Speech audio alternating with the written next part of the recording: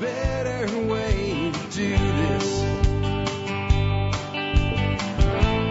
Let me show you a better way. Hi, folks. This is Jack Spirko with another edition of the Survival Podcast. As always, one man's view of the changing world, the changing times, and the things that we can all do to live a better life. If times get tougher, even if they don't. Today is Tuesday, November the 4th, 2014. This is episode 1459 of the Survival Podcast. And today we're going to talk about what? The case for putting down roots. I do not mean roots from a plant. I mean roots in your life to actually find that place that you're going to stay. Why is that a survival topic? Well, it's really more of a thriving topic. It's about lifestyle design and deciding when the time is to find that place you're going to stick with it and build community and things around you there, the place you would bug into long before you'd want to bug out of. The generations known as the boomers, to a degree, but more what you call the tweeners and the Xers are become a very mobile society. Not just technologically mobile, but geographically mobile. Moving every few years to get a better house, to move up in life, so to speak, into a better neighborhood, moving to take better jobs, etc. There's good reasons for that, and there's also some advantages to, well, not doing it anymore. And there's a certain time in your life where you have to make that determination. And today we're going to talk about when you make that choice, when you say, hey, look, this is where I really want to be, what you do if that ends up being a mistake, and how you design your life to have as much resiliency and redundancy in it as possible. I figured this was an interesting topic. There's some topical reasons for it that I'll talk about when I get into the main topic today. And it's just also a little bit more of a light topic. We've been into some real heavy stuff lately, and I will keep challenging you with heavy topics that challenge your core beliefs. Even if you don't change your mind, I want it to cause you to have what's known as critical thinking skills. But you also need to back off of that once in a while and examine things at a higher level. I think that's what today's show is about. It'll be fun for you. Before we do that, let's go ahead and take care of our sponsors. They do a lot to help take care of you by helping to make sure the show is for you here 5 days a week, Monday through Friday, most weeks out of the year. Sponsor of the day, number one today, bulkammo.com. Hey, bulkammo.com is an amazing company. It's where I get my ammo. It's where I think you should get your ammo too when you're buying in bulk. It's bulk ammo. Why wouldn't you buy your bulk ammo from bulkammo.com? Just makes sense. Seriously though, really great shipping, lightning fast shipping, amazing selection of rounds. They have stuff when nobody else does. Sometimes you pay a little more for it when it's in short supply, but at least you can get it there. And when things are abundant, you get some of the best pricing available on the internet, but always with lightning fast shipping. Check them out today, bulkammo.com. Next up today, Ready Made Resources, the company that does what it says and says what it does. All the resources you need, ready made, ready to go. On their website, point, click, and buy, lightning fast shipping, great service, great pricing, great selection. Ready Made Resources has it all. Everything you need, from the tactical to the practical, from 12-volt appliances to work with your solar and wind projects, the stuff to build solar and wind projects, long-term storage, food stuff for your garden, stuff for your guns themselves, you name it, the tactical to the practical, they've got it at ReadyMadeResources.com. Next up, do consider joining the Member Support Brigade. If you join the Members Brigade, also known as the MSB, you help support this show at about $2 an episode. That's what it comes out to. At the end of the show, if you think, hey, that's worth 20 cents, consider joining. That's what you'll be chipping in to help support the show. But you'll get great discounts to companies like Ready Made Resources, Bulk Ammo, and over 40 other companies. Buying the stuff you're probably buying anyway, so that membership will pay for itself. Imagine if the discounts from AAA were actually discounts. That's what the MSB's like. Oh, and if AAA was about tactical and practical and guns and gardens, that's what the MSB is like. In addition to supporting the show, military, law enforcement, Peace Corps, and first responders like EMTs, paramedics, and firefighters, all of you qualify for a discount, whether active duty or prior service. Just email me with service discount in the subject line. Send an email to jack@thesurvivalpodcast.com. And in the body of the email in 1 or 2 sentences, tell me who you are and what you're doing, or who you are and what you did if you're prior service. Remember, prior service does not mean you are retired. It simply means that you served in one of these positions at one time. I'll give you a discount forever on that service to thank you for your service, either at home and or abroad. And with that, let us take a look at the year that was the episode. So in the year 1459, we have the Age of Discovery, the Fra Muro map, which is really cool, and you should go read it because I'm going to read a different one today. Dracula, Impaling of the Ottomans, and I'm going to read that one because I think I like the word Dracula. It just sounds cool because it's like, you know, vampires and all that. No, I've always really been fascinated with the entire story around Dracula, the real Dracula, not the one that they made into Bram Stoker's Dracula. The War of the Roses, Driving Queen Margaret, which is also cool, and you can read that at the TSP Wiki for the year 1459. But I'm going to read to you again, Dracula, Impaling the Ottomans. Too bad this one didn't come just a few days earlier. We would have had it in time for Halloween. The Ottoman Sultan Mehmed the Conqueror has held Vlad III, Dracula, hostage for several years to guarantee payment of tribute from his father, Vlad II. But when the father was killed, the Ottomans released the younger Dracula so he could inherit his lands rather than letting them pass to the Hungarians. This becomes an obvious mistake when the Sultan sends an envoy to Vlad III to collect the backlog of tribute, and the envoy members are returned with their turbans nailed to their heads, presumably because they refused to remove their turbans in the presence of Vlad, so Vlad made sure they never would. The Sultan then sends a much larger force, almost all of which ends up impaled to the trees. Thus, Vlad Dracula gets his name, Vlad the Impaler. He also begins building what is known as Castle Dracula this year, using slave labor made up of people who killed his father and brother. As opposed to slavery as I am, I guess if you are going to have slaves, the people that killed your father and brother are as good a group to pull from as anybody. My take by Alex Shrugged on that, apparently Vlad the Impaler resented his years as a hostage to the Ottomans, though he did learn a lot from them concerning warfare. He also became fluent in Turkish, which allowed him to infiltrate Ottoman camps. The name Dracula means son of the dragon, which refers to the Order of the Dragon, a knighthood created by the King of Hungary to oppose the Ottoman Turks. The land of Transylvania is now part of modern-day Romania, and Vlad the Impaler remains a hero there despite his reputation for cruelty. There's a lesson in that, too. There's a saying that you hear a lot of times in, you know, movies about terrorists and stuff, where the terrorists will say things like, the victor writes the history. There is some truth to that. And I guarantee you, if Vlad the Impaler had failed as the leader of Transylvania, you might have a different opinion of him even locally than they do there now. Anyway, with that, let us get into the main topic of today's show, which is a happier subject than people being impaled on trees. Anyway, so I said there's something topical going on in my home right now as far as this subject, and we're talking about like the case for putting down roots. And I'm not actually saying that not putting down roots is wrong. I'm making the case for at some point saying, hey, look, this is where I want to be. Right now, Dorothy and I have a couple living with us, sorta, kinda. They have an RV they have parked out in front of my garage. Great big giant one. I'm surprised it fit through the gate, but the woman is an amazing driver and threads needles like that with vehicles. So they have it sitting out there, and they're traveling all over the country trying to figure out, well, where do we want to live? And, you know, they're really taking a serious look at different places so that when they find a place and they say this is where we want to be, that it really is where they want to be. So that had me thinking that way. The other thing is, as I develop my homestead, and I'm putting real effort into it, it's because I know we're not ever leaving this place. I'm not saying we might not ever have another place that we do some seasonal living in or something like that, but this is going to be a home that hopefully I own for the rest of my life. Something major will have to change that. And you take things differently when you get there. So those two things kind of have me thinking about this subject. And then yesterday, without really planning to, I discussed how the middle class erosion is both the fault of those in charge and the middle class ourselves. And that we've lost sight of the real values of the generations that came before us, and how my grandfather had a 20-year mortgage on a house that he bought for $1,350. By the way, he purchased that house from my grandmother's father, which would have been his father-in-law, who owned that house and a house above them and a house that he was renting to somebody up at the top of the hill. And he was a middle-class coal miner in the early 1900s from the Ukraine.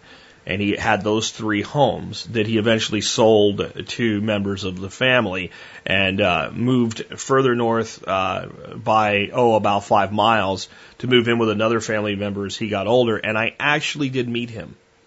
I met him when I was pretty young, but I met my great-grandfather. I remember he couldn't talk because he had throat cancer and they had trached him.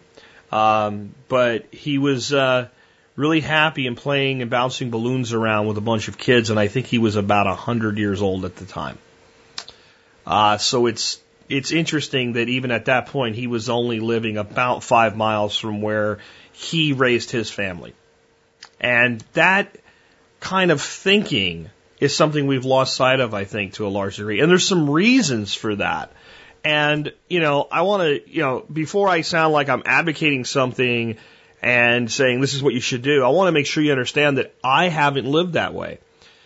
Things are different today, and I'll talk about why. But just so you can understand where I'm coming from with this, since I got out of the Army in 1993, I lived in 4 apartments and 5 houses. So I haven't really ever put down roots since I left home. And I've built roots with my family, but not with my geography. We moved whenever it made sense, whenever it would further our career opportunities, whenever we could just do better, we moved. And there's a case for that too. And that's what I want to start out with. Why did it happen? Why did the baby boomers to a degree, but really the tweeners? The tweener generation is that generation that's not quite in the baby boomer generation, but not quite in the Gen X level. It's that in-between stage, what they call them the tweeners. And even a little bit of the Y generation that are coming up now that are in their 20s, why they got so mobile in the first place. Why did they leave home?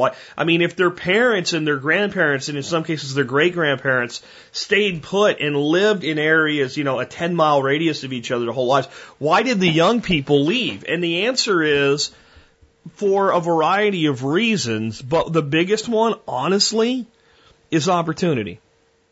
The small town opportunities all over this country dried up. The ability to go to school, work hard, get good grades, and get a good job in a lot of places went away. So people migrated to the cities for jobs and opportunities.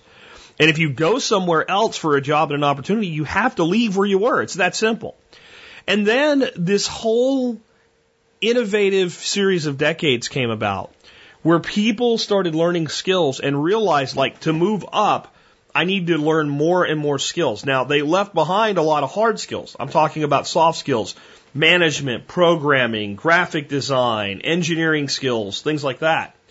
And as they built up that book of skills, they would find that they would reach a pinnacle in the company they were in, that they had been typecast or they had simply not gotten the education necessary for some kind of internal bureaucracy that didn't exist somewhere else. So when you have a person that's worked really hard and busted their ass, and it's like the years around 1995-ish, and they're making $50,000 a year, which wasn't terrible money for 1995, not terrible money today, but you can do better, and that person realizes that all I have to do is move somewhere else and take a new job, and I can make $75,000 a year. I can get a 50% raise by making a strategic move, and I can get new experience, which may give me an opportunity for another strategic move a few years down the road. People tend to do it. And that's the environment we ended up in. If you wanted to get to a place where you could make enough money to really have what you wanted, in many instances, in many professions, and for many people coming up from various rural communities and small town communities and even small city communities, the necessity to find those opportunities based on their background caused this really, for the first time ever, a mobile phenomenon like nothing we've ever seen before. We think of the pioneer days, and people came from Europe, and people went from the eastern United States to the western United States. But even in that time period, most people went to a place, found a place, started building a life. This bouncing around is something that entertainers and rich people and vagabonds did in the past. And today it's become something that the yuppie community, the young urban professional community does, and the blue collar worker and the serious, engineering employee does. You go where the opportunity is. And it's not all bad. I see the case for putting down roots. And if you can find exactly what you want and buy your first house at like 24, and that's the house you're going to live in for the rest of your life the way your grandparents did, the advantages of that are huge. Just finding it at 24 versus 44, at 44, you're 2/3 through a 30-year mortgage instead of starting one. Just to put it out there in a pure financial situation. But it's not always possible. And a lot of times, the greatest freedom in our lives comes from either being able to go to being truly self-employed, truly owning a business, or being able to outsource our talents and skills to a point where we have geographic freedom. And a lot of times you can't gain that without enough relevant experience, and sometimes it takes 5, 10, 15, or 20 years of this mobile lifestyle to gain it. And it's just the society that we live in today. And it always is something that if you play it right, works out, but sometimes you get in that cycle for too long. You can't break it. There's a reason that sometimes this cycle of movement continues for decades on end. People are 50 and they still haven't found a place they really want to be for the rest of their life. And it's because it works. And what works becomes addictive. When you start realizing, hey, look, if I shop out my talent every 5 years, I can upgrade my life every 5 years. And if I shop out my talent and it means moving to the next town or the next state or across the country, so be it. So be it. Kids, they'll adapt, they'll make new friends, and they do. They really do. And some cases, it's good for them. They become more diversified in cultural understandings and just the willingness to take a risk if they move often. They don't feel typecast. They feel like they can adapt. So it's not all bad. But that very fact that it works is why we keep doing it. Now, the other side of it, though, is every time we move, we buy a new house and we start the mortgage clock over again. And to drive a point home about while the other side of it can be the knife that cuts the other way, let me tell you what mortgage means, for those that have never heard me talk about this before. I learned this from an accounting teacher in 11th grade, by the way. Mort. What does that sound like? Mortal, mortality, mort is the root. Death. To be mortal means that you will die someday. A mortal wound is an injury that kills you. Okay? Mortal, mort, death. Gauge comes from an Old English word meaning to grip. To mortgage is to be under the grip of death, to be under death's grip. That's what the word means. Think about that. Because 30 years of your life or more tied to a debt. Now, I don't hate mortgage debt. I think that the debt that makes the most sense of any debt in the world is a mortgage. Real property debt. Property tends to appreciate in value. Money tends to depreciate in value. We call it inflation. But it means its value depreciates. Isn't that odd? Inflation means a depreciation in the value of money. Depreciation means an inflation in the value of money. No wonder everybody's confused about economics, but we're not going to go there today, right? Basically, money becomes worth less over time and property becomes more. So the debt itself has some self-canceling attributes. But those become more and more powerful the longer one stays in a single property. If we keep hitting the reset button, for instance, when I bought my latest home, I guess it was 42-ish, 41, whatever. I don't know how old I am. I'm in my 40s. But if you're 45, let's say, you buy a brand new house. 45 we think of as pretty young today.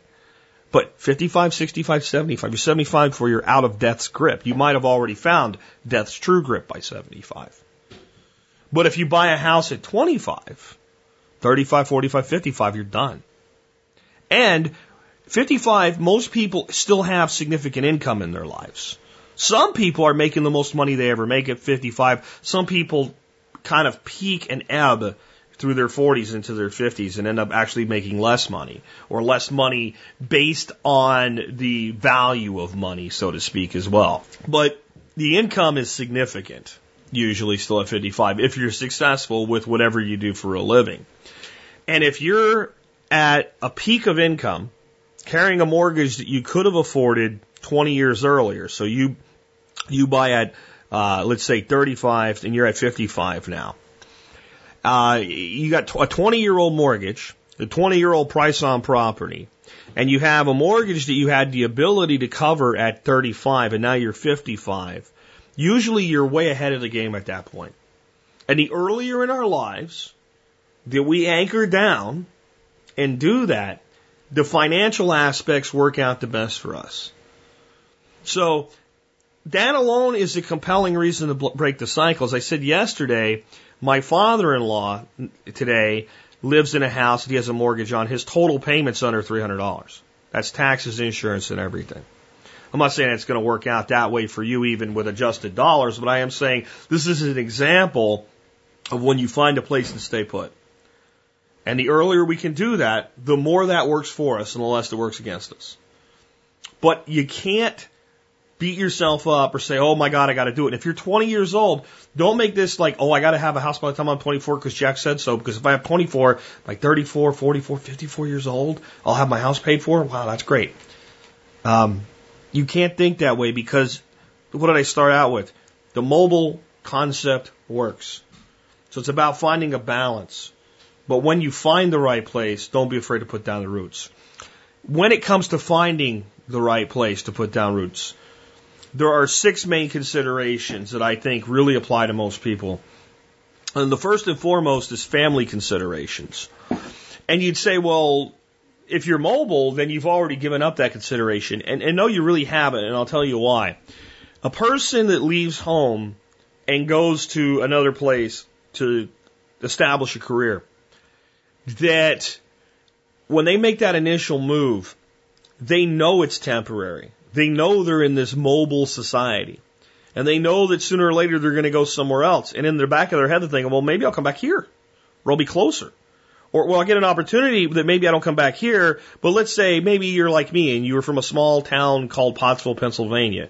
And you had to go to a place like, oh, I don't know, Dayton, Ohio. Right? To get your first opportunity. Well, maybe I'll be able to move back to somewhere like Philadelphia or Harrisburg. See, that's what's in the mind if you are tied to family in any way. And as you grow and develop relationships, families tend to expand. So when you get married, all of a sudden it's not about your family, it's about your family and their family. And in many instances, one side of that relationship has very loose familial relationship, such as I do, and the other side has a very tight familial relationship, such as Dorothy's side of the family. So then one person can actually become somewhat glued into the family considerations of the other spouse. And that's okay. That's part of a marriage. That's why it's a union, not just a simple contract, right? So the things that are important to your spouse should be important to you. And they're not a burden. They're part of why you're there, to make that other person happy and because that person brings something to your life. So a lot of times one side has the family considerations, the other is not so much. That can create some conflicts. But in the end, finding a place to stay permanently and seeing it that way, often the family consideration is bigger because you're not thinking, oh, one day we'll come back. So that's something that's really, really key. And for us, when we moved to Arkansas, which was only 5 hours away, it was too far. It just didn't work. This probably geographically isn't the place I would have ended up permanently if there wasn't a familial consideration for my wife. But I'm happy to be here. Okay. The next one is the cost considerations.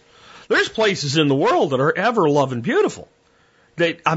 Especially if you want to think of it, life as like growing things, permaculture, homesteading, stuff like that are just gorgeous, but you can't afford to live there. So in each of us is a certain capacity for income, and we seldom actually meet that capacity. And what I mean by that is most of us could make more money if we really wanted to. And I know right now people are going, Jack, I work for every dime I get, and if I could make more, I would. You have no idea how it is to struggle. I struggled at one time too. No, this is what I mean, that almost everybody out there, if you were willing to say, screw it, and do everything and anything you can for the most amount of income you can get your hands on, you could find a way to make more money than you do right now. Whether it's, I don't know, learning welding, underwater welding and working off ships and welding oil pipelines together under the ocean. Whatever. But see, I don't want to do that. That's my point. That's my point. There's almost always a point where people that don't kill themselves early with heart attacks anyway say, that's it. This is how much I'm willing to do. The point where they say, I don't want another promotion. I don't want to go to somewhere else. And that puts us into some level of a capped income. And that income only buys so much.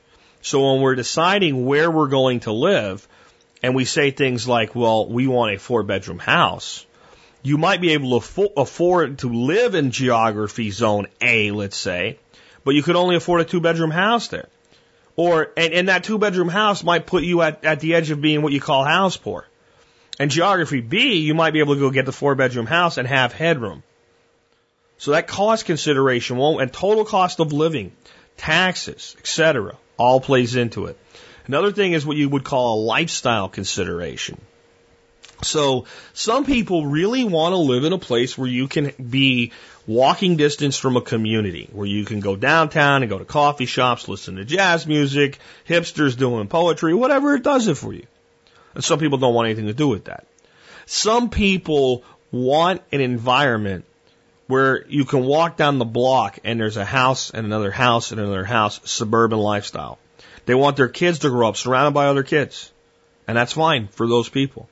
Some people want to be in a community that's deeply religious. They want lots of churches around and church activities and church groups. Some people don't want to be bothered with religion at all, and that's okay. All of these things are lifestyle considerations. Some people want to be in a place where you can go to a farmer's market. Some people could care less whether, even if they like local food and all, they don't really care about a farmer's market. They just want to make sure the food's available. This is a lifestyle consideration. Some people need to have internet access. This is also a lifestyle consideration. There's a big one for us. There were some houses that offered better land. I don't know if the houses were better. This house is pretty awesome for what we needed as far as our size and the outbuildings and everything. But they were real contenders. But they did not have good internet access. So part of my lifestyle consideration is that I run a podcast. And I upload audio files every day and video files, and everything that I do in my business is online. So good internet access was a lifestyle consideration we had to meet, no matter what. That was a have to. It was like, this doesn't work any other way. I don't want an office in town I have to drive to again or anything like that. I need this so that my lifestyle of working from home, and as soon as I'm done for the day, I can get out on my homestead and start working with my animals or my plants or my designs or whatever it is. I had to have that as part of my lifestyle consideration. Family and lifestyle start to overlap. So the fact that we could be involved with the family was a lifestyle consideration we had to take into account. The fact that the house we lived in had to be something that I could have a lot of the family over and we could all relax and enjoy a football game together, right? And you might not care about football. My son and I love football. So a living room that made that an enjoyable experience was important to us. And some people say, well, that's really not why you buy a house. Well, it is. If you actually take your whole lifestyle that you're trying to design into consideration, it's one of the things you look at. I didn't want to live in an HOA. That's a lifestyle consideration. My lifestyle has to be free.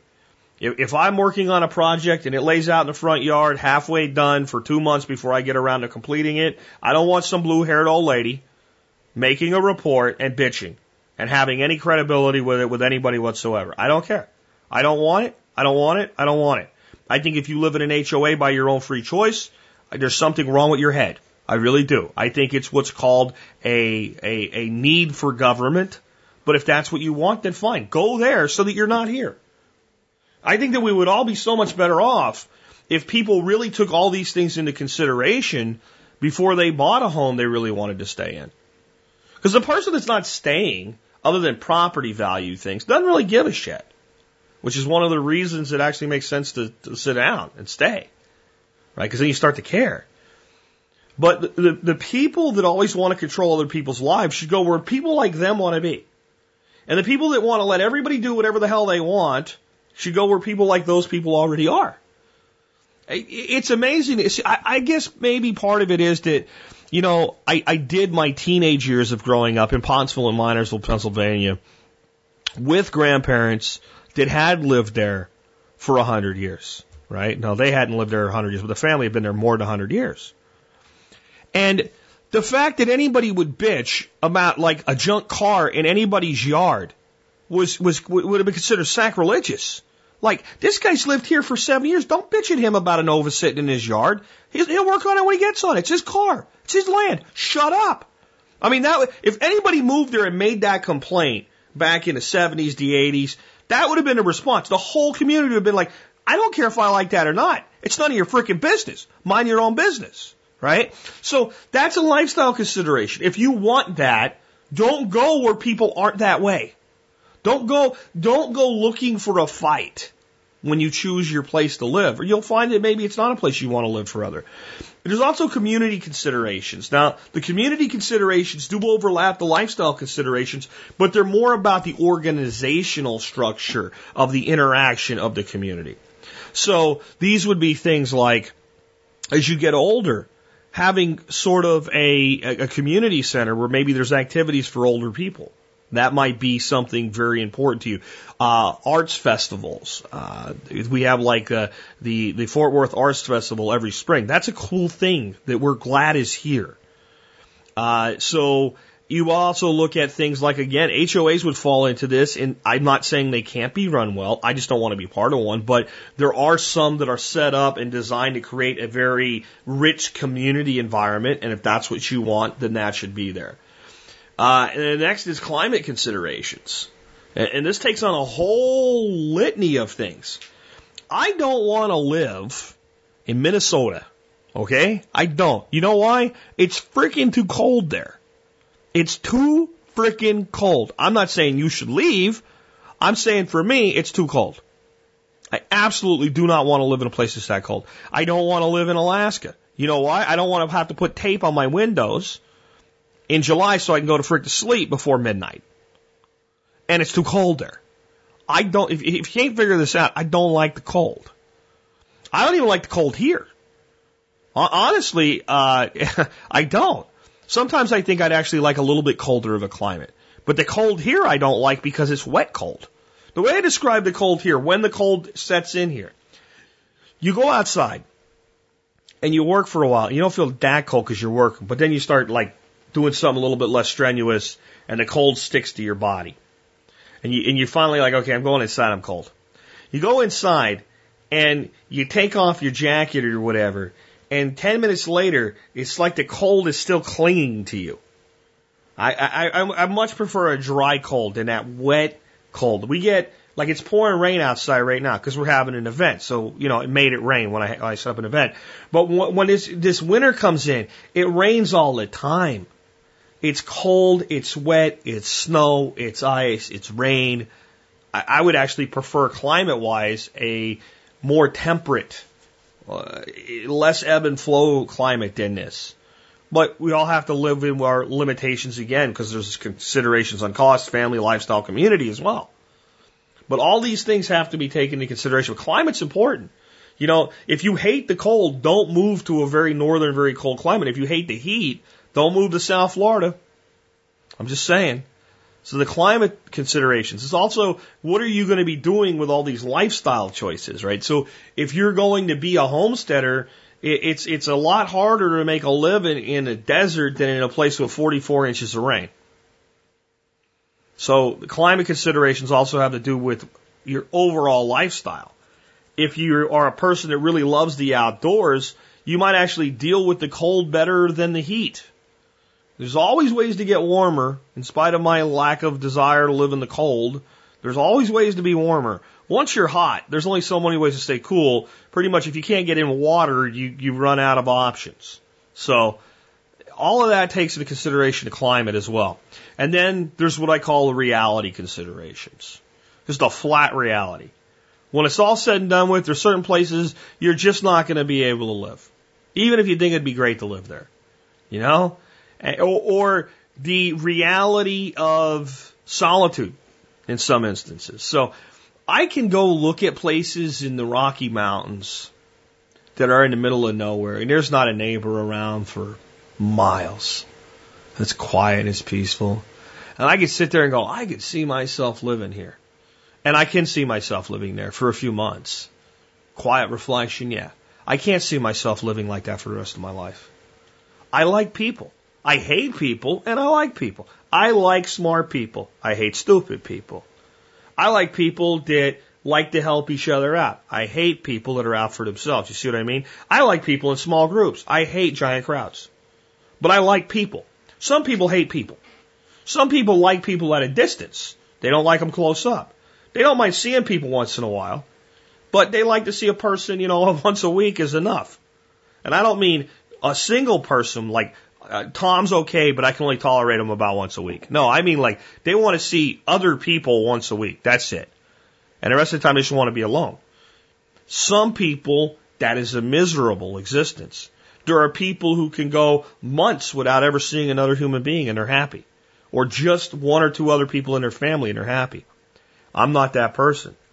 But I'm also not the person who wants to be constantly surrounded by people. I don't like it. I don't like too many conversations going at the same time, If you get above about 30 or 40 people in an area, I really don't want to be there anymore. And that's a reality consideration.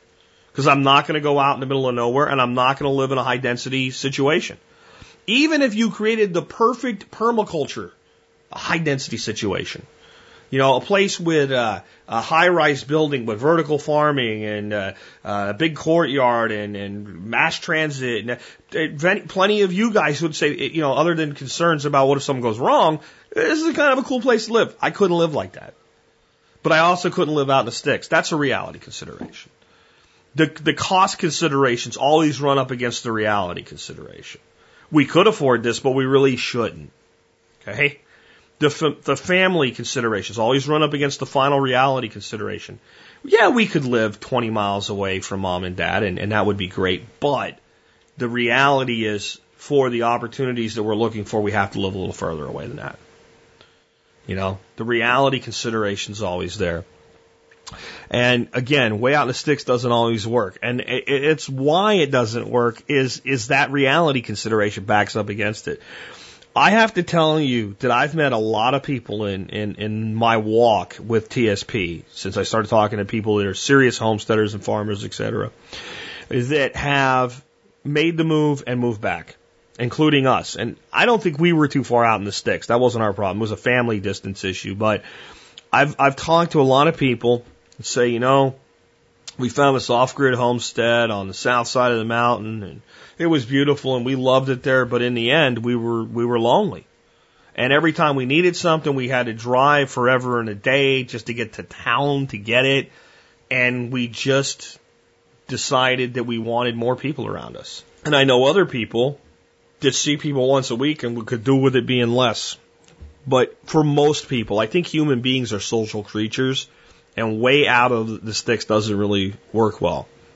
In the end, though, when you do find the place you want to settle down at, the place you want to be for the rest of your life, what are some of the real advantages? And one is, it immediately forces you to work with what you have. And there's a huge advantage to doing that whether you're staying put or not. But I'd like to tell you a little bit of a story here of a time I did that and what I got out of it. So there was a time in my life I wanted a better boat than the boat that I had. I had this little 14-foot John boat, and it was a good starter boat. And I wanted another boat, but I knew that financially it was reckless and irresponsible for me to purchase a boat at that time. I was trying to move into my transitional period that actually led to Survival Podcast and not work for anybody anymore. We wanted to move. We wanted to sell our home. We wanted to be completely independent. And I'm like, you know what? You don't have the money to pay cash for the kind of boat you want. And if you buy like a boat that's a little bit better, it's not going to really be that much better. You just don't need a new boat right now. And then so one day I went out in the garage and I looked at the boat and I said, well, what's wrong with this boat? And I went through everything I didn't like about it. And I said, well, if I set a $500 budget, could I fix most of the things I don't like about this boat? Now, it won't be the $15,000 deep V boat that I want it to be. It's not going to be. But would it serve me better? And I have a video on my personal YouTube channel that I haven't posted anything to in years, but I'll put it up today in the show notes if you want to see it, of that project and that boat and what it turned into.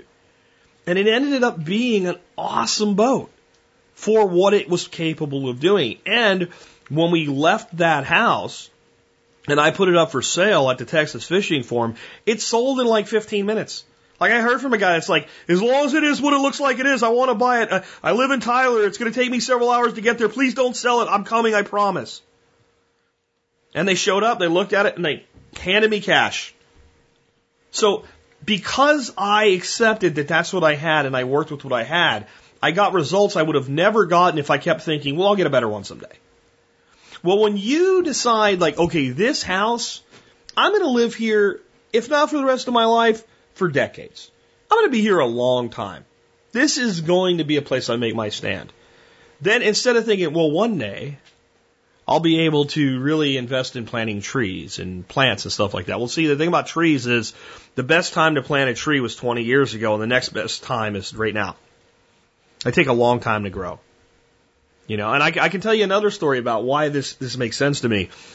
When we bought our first house together, Dorothy and I in Arlington, which that was 1999, that would be right. So that's 15 years ago. I planted a peach tree and a pecan tree in the front yard. And not too long ago, I was over in that part of Arlington and I drove by there. And that pecan tree is so big around, you probably couldn't get your arms around it in a bear hug. I guess you could, but you'd stretch. It's huge. And that peach tree that was a dwarf peach tree has encompassed the whole side of the yard. And it's just this gorgeous peach. And I couldn't see into the backyard, and I wasn't about to get out and knock on the door and say, I used to live here, can I look in the backyard? But in the backyard there was another 2 trees that I planted, and I bet they were doing really, really well. And you look at that and go, if I'm going to see the results of that activity, I have to stay here long enough to see the results. And when you get into that mindset, you start saying, how do I maximize everything here? And instead of maximizing it so that the next person will see value in it and pay for it, you maximize it to the life that you want to live. You know, Dorothy and I realized over the years that we had bought so many homes where we had lived with them pretty much as they were when we bought them, with a few minor modifications over the years. And then when it came time to sell them, when we wanted to maximize our return, we banged out a few really smart, low-cost ratio to the house value improvements like carpeting and tiling and stuff like that. And the house always looked the best that it ever did the day we listed it for sale. And we didn't have that during the time we were living there. And part of the reason we did, especially when we were younger, we had a teenage boy with a bunch of other teenage boys running through the house all the time. They don't put new carpet in. They're going to tear it up. You put the new carpet in when you sell the house. We know we're going to sell the house someday, so we'll do it then. But when you come out of that mindset, you start saying to yourself, what can I do to make this place really great now? So that's, to me, one of the biggest advantages is you'll never realize the potential of where you live until you decide that where you live is your home. Okay? The next thing is, it gives you a stake in the future of your community. You're going to be more locally politically active. And you know, I am a political atheist, right, at the national level. I really am. I think it's completely and totally irrelevant at this point. I think that the national level is so controlled by the oligarchy, and until the people of this country are ready to reclaim liberty, there's not much to be done there. But locally, I do get it. I really do. I'm not doing it this year because there's nothing for me to have a say in. There's just nothing here. And the reality is where I live, there's not a lot of political activity going on because we're unincorporated. We don't do anything here. We don't pass laws. We don't pass ordinances. We don't screw with anybody. I'll get active when somebody tries to do something to stop it. Right? But when you know this is my home, not just this is the house that I own for now, all of a sudden, everything that happens politically or community-wise or structurally, you start to care about. And you care about it different. It's not, oh, I don't want him to do that because my future property value. You're actually thinking if it puts my future property value down and I pay less taxes, I'm not necessarily opposed to it. The property value argument is about people that want to sell their house someday. Not people that want to stay there forever. But when it's something that's going to mess things up or distort things or harm a neighbor, you become much more animate about, oh, hell no, this is my home. You don't do this here. And I think if we had more stationary citizens by choice, because we have a whole group of people that do grow up and never move 5 miles from where they live because they don't ever see the opportunity. They never capitalize on the opportunity. They don't have the opportunity. They feel stuck. They're in a modern slum, so to speak, whether it actually is an urban slum or even a rural community that's dying. They feel trapped. But I think if more people chose to build active, successful lifestyles where they are, that we'd have a people that were a lot more likely to fight for liberty instead of going, whatever. You know? And guys, real defeatism is when you stop fighting for what's important to you. However you choose to fight is up to you. Not fighting the way somebody else does, which you see as counterproductive and failing, is actually tactically intelligent. But when you just go, screw it. It doesn't matter. There's nothing I can do. That's defeatism. When you say, doing more here is irrelevant, so I'm going to go do more here, that's where you start to take control. And I think if people were saying, this is where I belong, then they might say, this is what I shall defend. Maybe there'd be a lot less bug-out mental planning in people's minds. It seems like there's a lot of people in the prepper movement. The whole bug-out thing seems like something they really want to do. They just can't figure out how. So the shit hitting the fan will be the excuse necessary. That giant political destruction, global destruction that you're waiting on, guys, it's probably not coming that way ever. And if you can't make it elsewhere now, you can't make it elsewhere then either. Don't live in that fantasy land. If where you're at is not where you really want to be, find the place you really want to be and grow there, develop there. I also think it leads to a longer life, a longer, healthier life. People that don't go a lot of places throughout their entire life tend to live longer, statistically.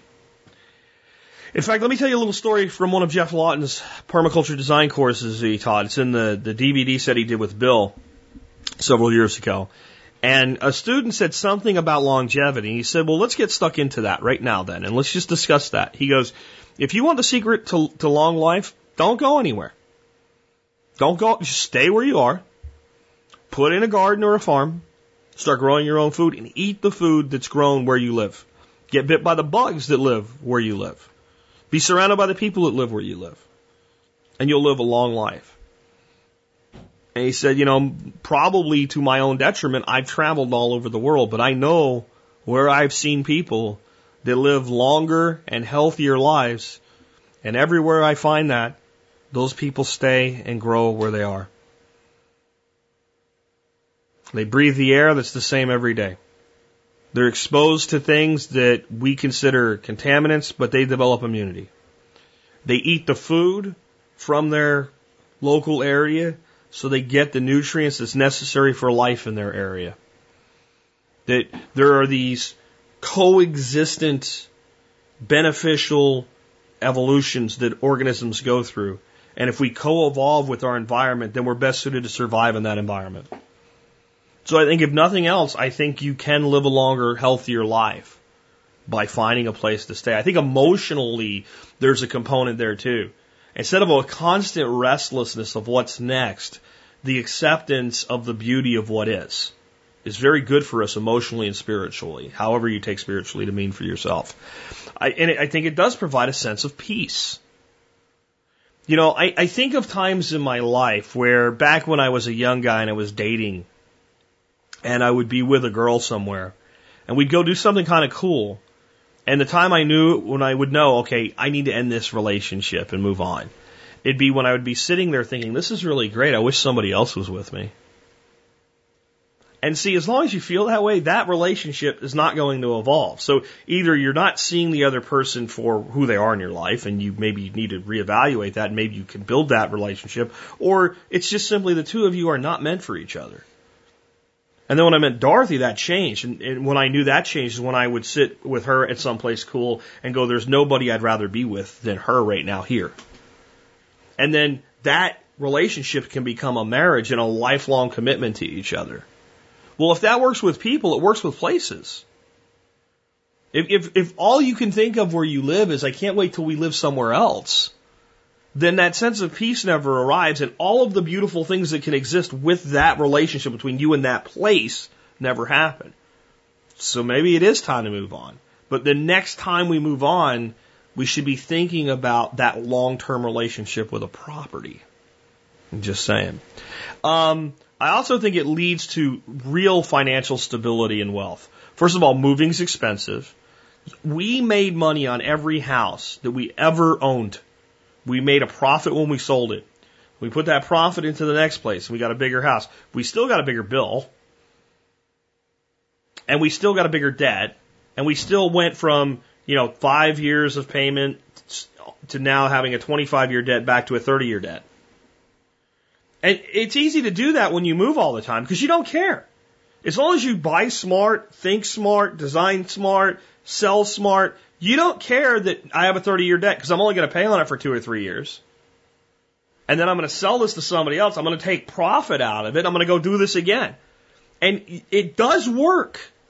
We're living proof that it works. And the smarter and more strategic and tactical you are with the purchase and the ownership ritual that you have with your home, what you improve, when you improve it, how you improve it, and how you market it when you sell it, the more it works. But as long as you're thinking that way, you're gaming a financial system rather than true investment into your future. When you stop and say, okay, now this is where we're going to be, now we get a lot more strategic with our money for ourselves versus for the next time we flip a property. And if flipping property is really what you want to do, then find a place to live and flip other properties. There's money in that too. It's harder because you have to flip it in a shorter time cycle. The reason this mobility works for people with housing is because I have to live somewhere anyway, and I'm going to have a cost of living for that duration of time anyway. So if I'm in this house for 3 years, during that 3-year period of time, I can figure out exactly what I would do to make the house marketable. I can initiate that in the end game, and I can flip the house. And I'm really out nothing as far as the cost because I had to live somewhere anyway. So you can have this income source, but it never atrophies the debt to the point that the debt becomes inconsequential. And what I mean by that again is, my father-in-law with a $269 house payment. I just think, what if I had a $269 house payment? I think, well, that's a little more than $14,000 a year I'd keep. And you can't go out and get the $269 house payment today with a sizable home. I mean, you do it with like a tiny cabin or something like that. But, it's difficult to try to do that today. But the $1,300 house payment of today, 20 years from now, scary as that is, will be a lot like the $300 house payment today. That's the plan for the money. That's how it works. That really is how it works. That is the Fed's plan of inflationary economics. Well, the stability that comes from owning and paying the debt on a property, especially as you become more financially successful, instead of moving up, you simply compound the payments against the property. All of a sudden, you take the 30-year mortgage and turn it into a 20-year mortgage to a 15-year mortgage. Also, one day you don't have a payment at all except for your taxes. And I'm going to back up for a second. Taxation is something you really have to think about when you start thinking about this long-term anchoring down. I know people that tell me right now, Jack, I think we need to move, and we don't want to. But the reason we need to move is when we moved here, taxes were $2,000 a year, and now they're $9,000. And that was 10 years. And where will they be in another 10 years? And we'll be able to sell this place. And municipalities are destroying themselves by constantly jacking up tax on property. They really are. It's a short-term gain, but you're mining your community when you do that. And sooner or later, it bites you in the ass, and your most productive people leave. And sooner or later, you see things happen like I remember when I first moved back here to Texas. There was no way I was going to live in Dallas school districts. One of the worst school districts in the state, and one of the most expensive to live in at the same time. Unbelievable. And there was a letter in the newspaper, like a letter to the editor type thing, and it basically was a letter to the Dallas, city of Dallas. And it said, my house now sits empty. You'll get no property taxes for it. I'm leaving. I've abandoned my mortgage. I don't give a shit. Eat it. And it was a little bit more politically correct than that, but basically that's what it said. They said, you have taxed me out of my ability to stay in my own home. I've walked the mortgage more for the taxes than the mortgage. Suck on it and get nothing. And sooner or later, that's what happens. And so when you're looking for a place to really put down roots, it's not just the taxation today, but what is the potential for higher taxes tomorrow? This is why I like unincorporated areas. The only beast you're feeding here is Tarrant County. That's it. We're not feeding the city of Lake. I cannot imagine what the difference in a tax bill is between here and 5 miles down the road in the city of Lakeside, where they have 13 cops and 1,200 people. I cannot imagine what the tax bill difference is. I bet you it's 3 times as much. And I bet that delta will actually grow over time. We basically need to pay for road maintenance and a sheriff deputy or two to drive around once in a while. That's it. And that strategic thought process has to be part if you're really going to be there long term and enjoy the financial stability. And something to really look for, especially if you're getting to this later in life and you're in your 50s already, or in your early 60s. There are places, and this is something working for my father-in-law right now, where they say senior citizens should never end up losing their home over taxation. They just shouldn't. I don't think anybody should, but this is what some municipalities have realized. Like, this is just wrong. A person that's lived in their house for 25, 30 years or whatever, and they've been banking on being able to stay there and living on their Social Security and their retirement, should not be ever forced out of their home.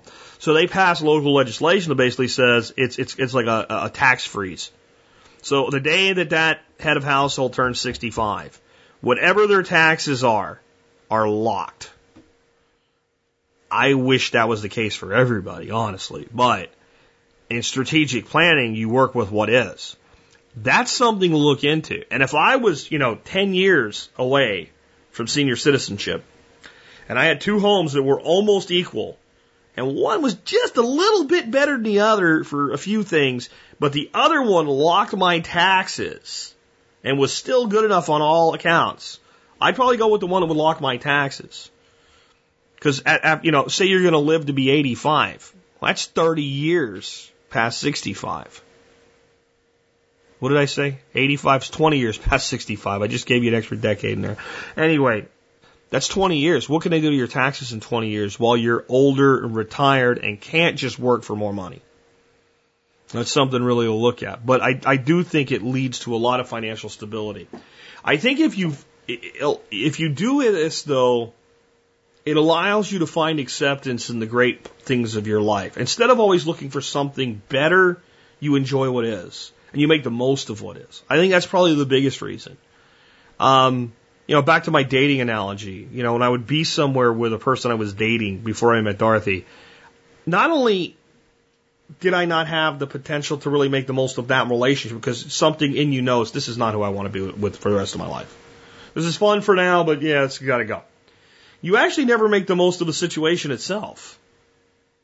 Because if you're thinking, boy, being in this place would be great with somebody else, you're not really enjoying the full potential of the place.